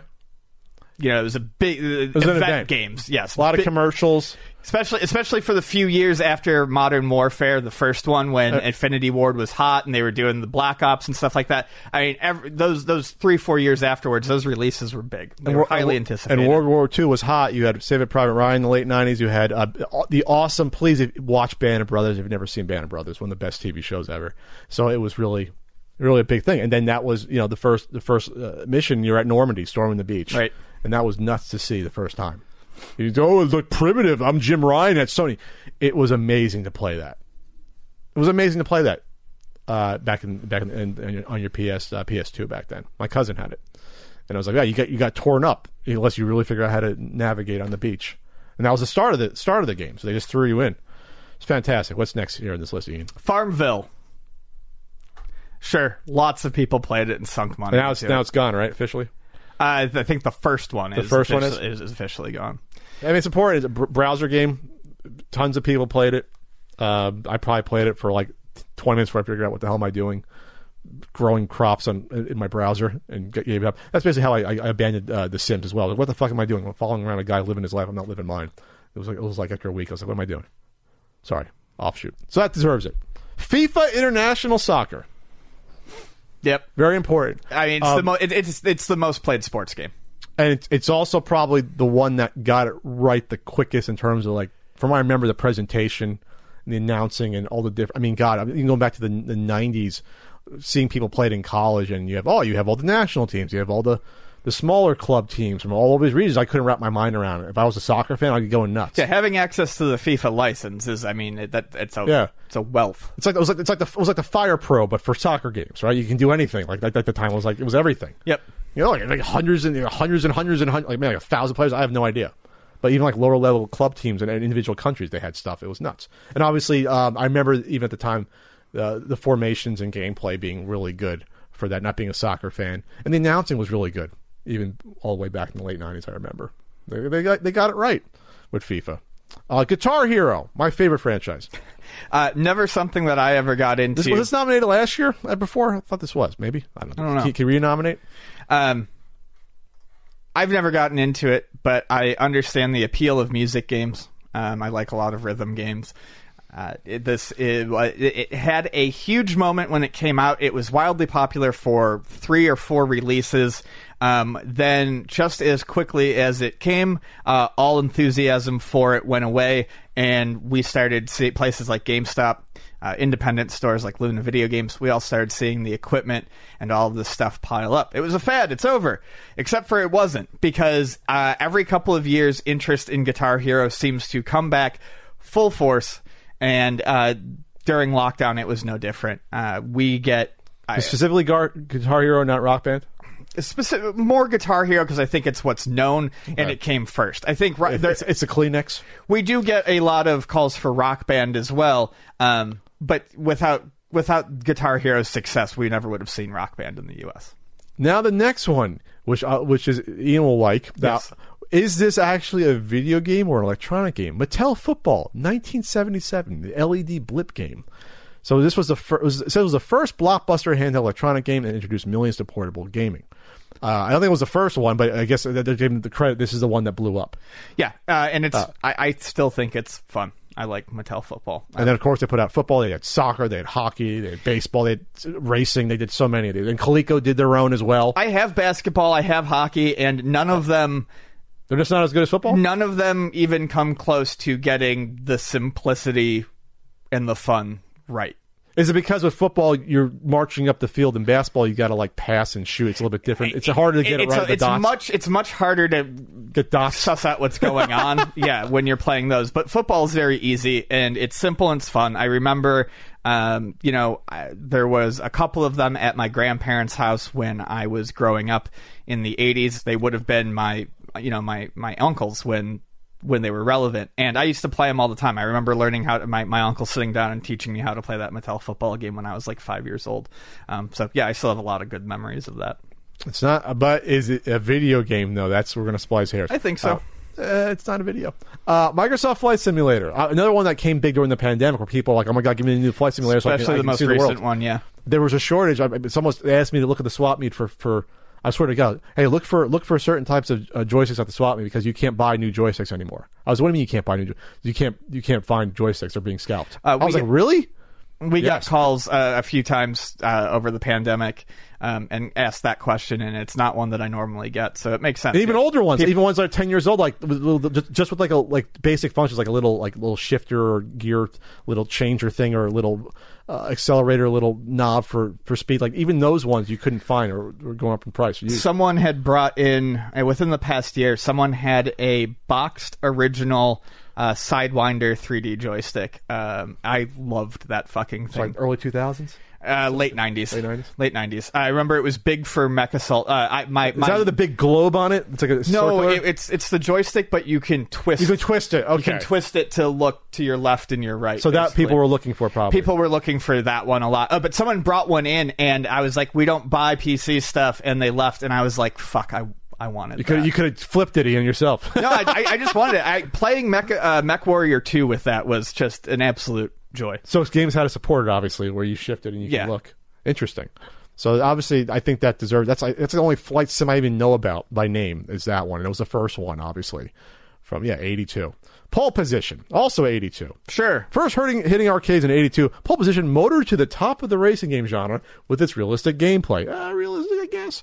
The game came in 2 configurations. Both included steering wheel, gear shift, and gas pedal, thrusting players into the driver's seat.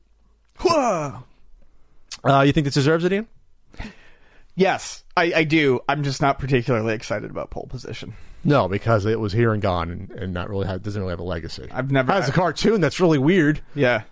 But it was a big game for a year. No, I mean, it's classic. Later Atari. I think most people know what Pole Position looks like. I've just never gotten into it as much as I have other games. Great theme song. The Pole Position theme song. Wait, no, that was Galax. That was Galaga. Yeah, he's just a Galaga. I know where you're going with that. Portal. Yes. Short, sweet. I don't know how to say this properly. It showed that there are still people out there who can make very clever games. First-person puzzle game. That's not a big genre. That's not a common thing. So that was unique, and it came from Valve, and it makes great use of environmental storytelling, which is something they've always been known for in the Half-Life games. StarCraft. California-based developer Blizzard Entertainment took the real-time strategy to new heights in '98 with the debut of StarCraft, the single-player mode, the immersive, blah blah blah. The one game. Okay, this is the one where I have a little bit of a problem with, because I only think this would be on here is because obviously of the esports stuff, because this and Warcraft are so similar. Games that when I saw StarCraft, I was like, this is a nice game, but I just played this game. They just reskinned it, basically. Sure, but they did a little bit, but I mean, so I'm like, if Warcraft doesn't get respect, you're giving respect to StarCraft for basically doing what Warcraft 2 did right before it. Yeah, but they picked the games largely for impact as well, and I mean, you can't separate the esports stuff from it. I mean, that is why it's more about the legacy. Yes, that's what I mean. That's the thing. Like, I obviously StarCraft is great. Don't get me wrong, but having young Pat kind of gone you look through at them Warcraft just as games, yes. I get, and not the impact. It's not a whole lot. Yes, it's cool to have the space theme, but it's the same game as Warcraft 2. Here's a weird one. Midway's Tron. First arcade game paired with a Hollywood movie. When it entered the arcade in '82, its combination of challenging gameplay, innovative cabinet design, and a unique control grip made it a hit with gamers. The film entered theaters 2 months later. I didn't know that came out before the movie. Yeah. Riding on the back of the game's buzz. Well, did it really ride on the back of the buzz? But the game ultimately outshone the movie. Wow. Earning more than $60 million to the film's $33 million in the U.S. The film and game inspired a new film version in 2010, which spurred a new wave of console, PC, and mobile gaming. I'm the Tron fan. I love Tron. I love the game. They did a good job of selling it to me and its importance, but this is the one that I looked at when I looked at the list. I said, I'm happy to see it, but I don't know that it really deserves to be there. They're really trying to tie in the film stuff and the new film, and like that's irrelevant to the original game, because the original game came out, I guess was a hit, but the film flopped, and we didn't hear anything from Tron for 30 years. Well, no, there was the game that came out in the 2000s, Tron 2.0, and there was a cartoon. That was after the movie. So that was after. So Tron was the video game. I love the video game. I love the cabinet. I love all that. I think it's brilliant. I love the little dial with that.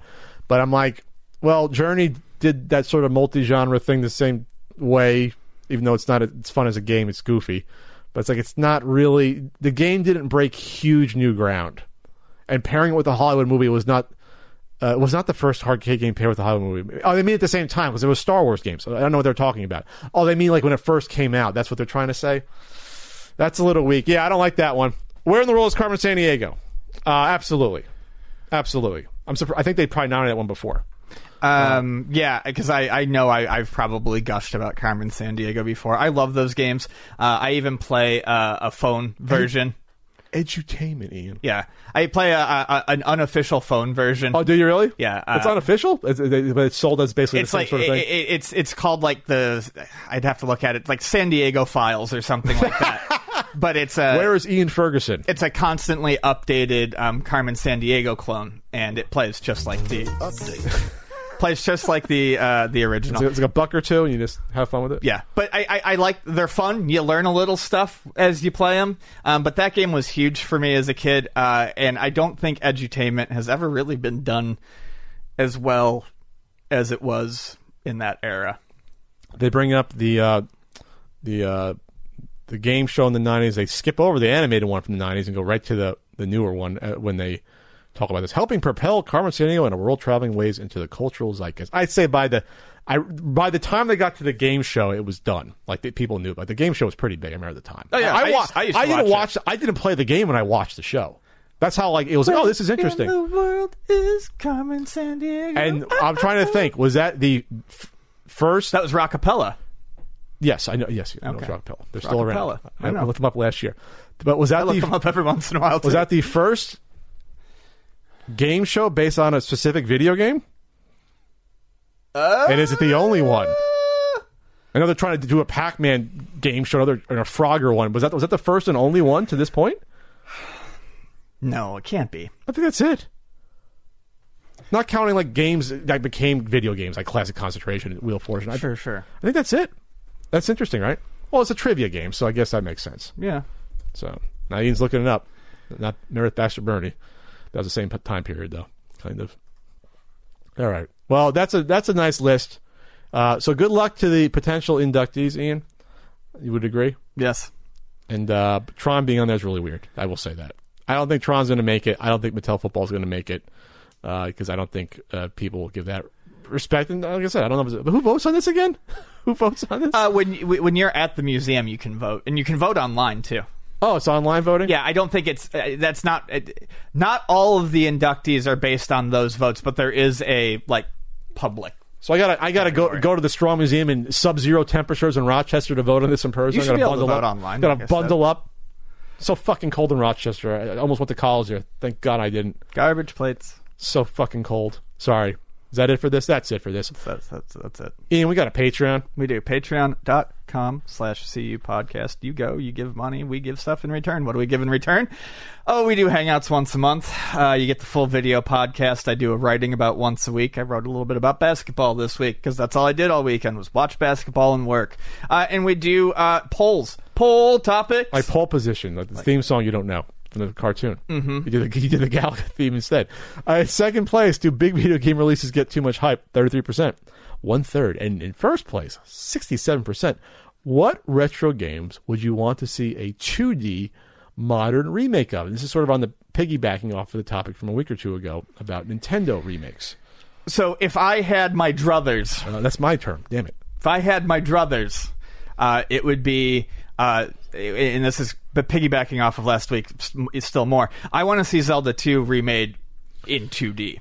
Because the more I think about it, the more I realize everything I like about Zelda 2 is kind of inherently tied to the fact that it's a 2D game.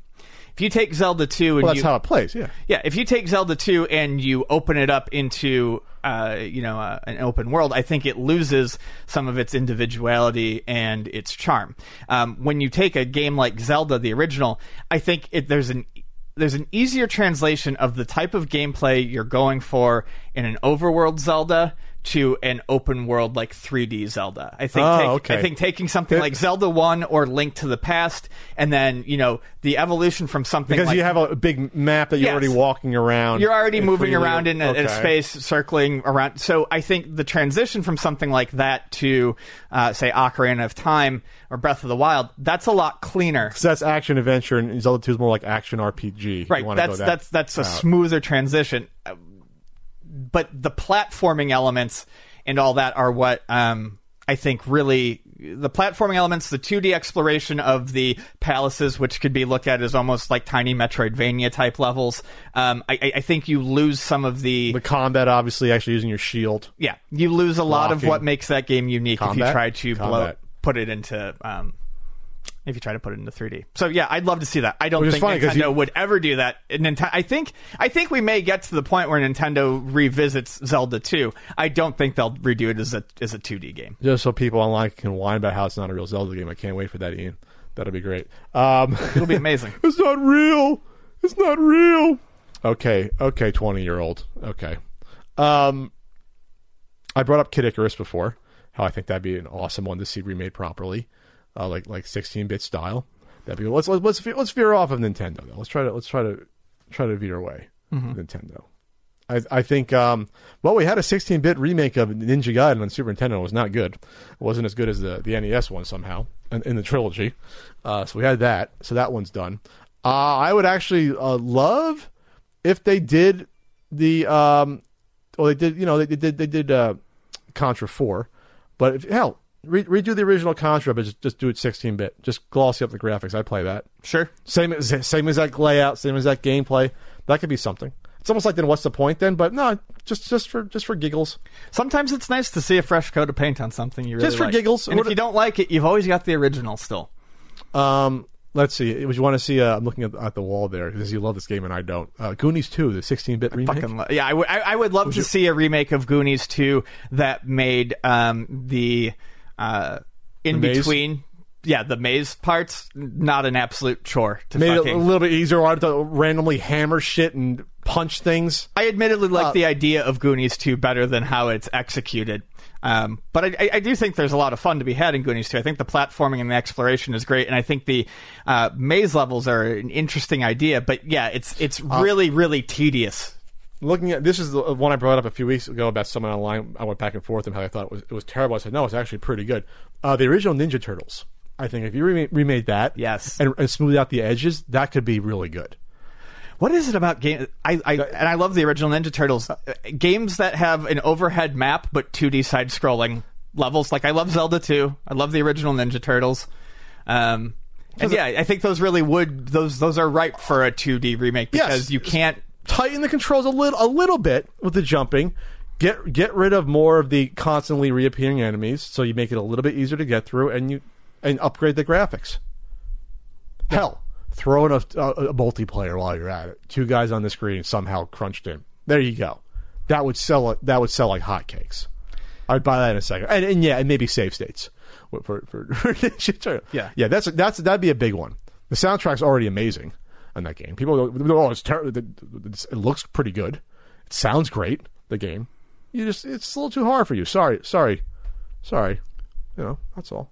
One last one that I would love to see a 2D remake of, and I feel like Inti Creates could actually probably do this one pretty well. Guardian Legend.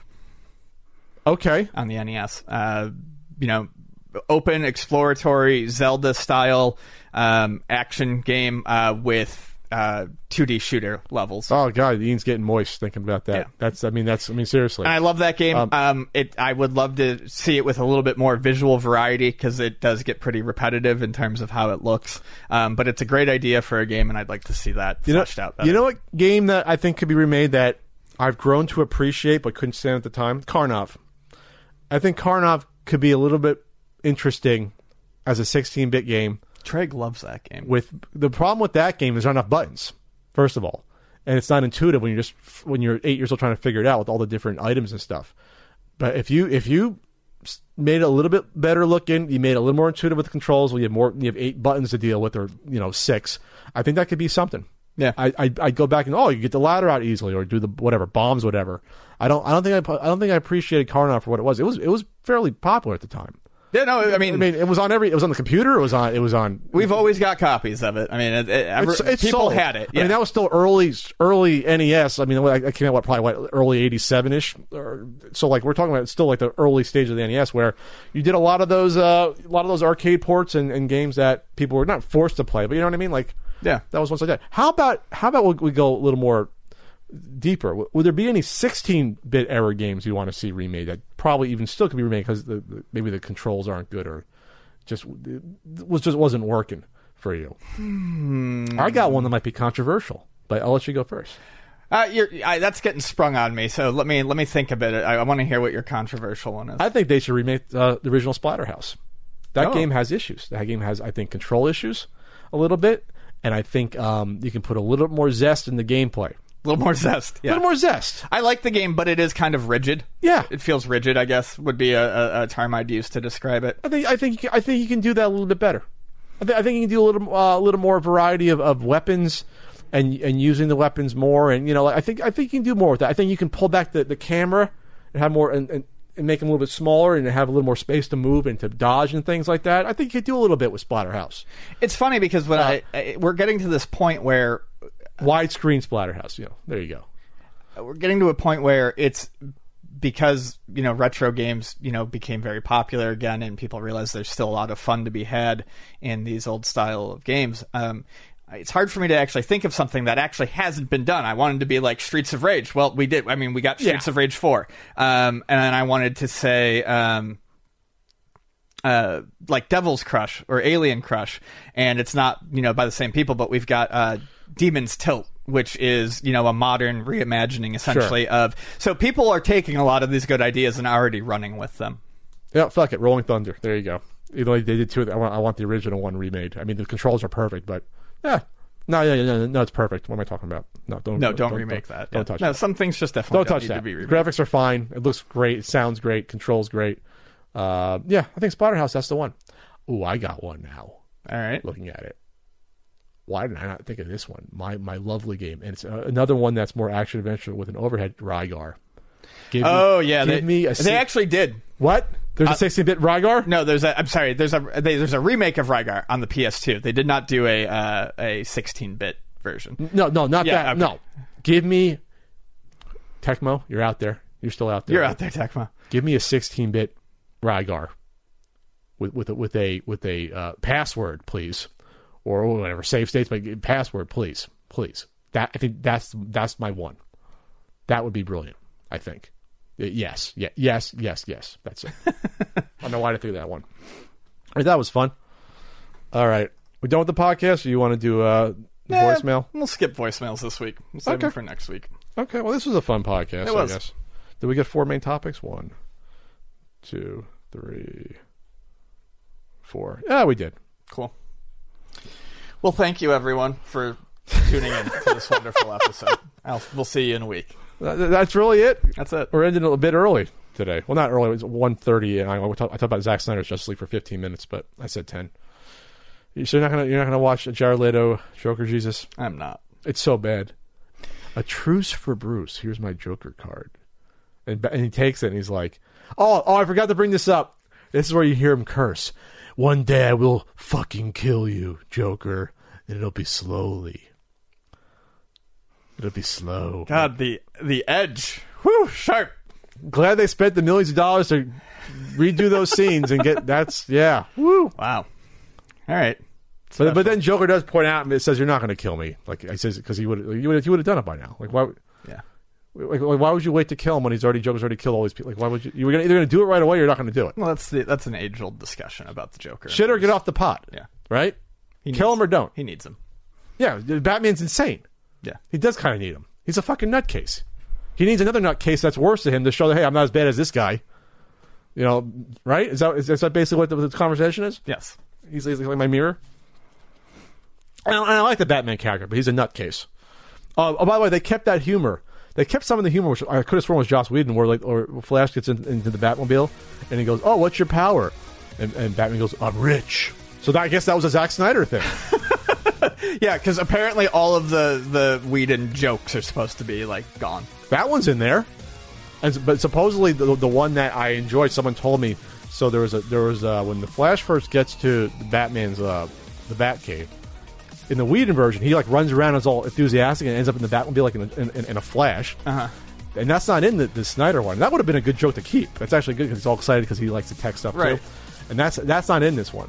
Weird. Oh, and I forgot the one thing. He wants to go, but he's not going to go.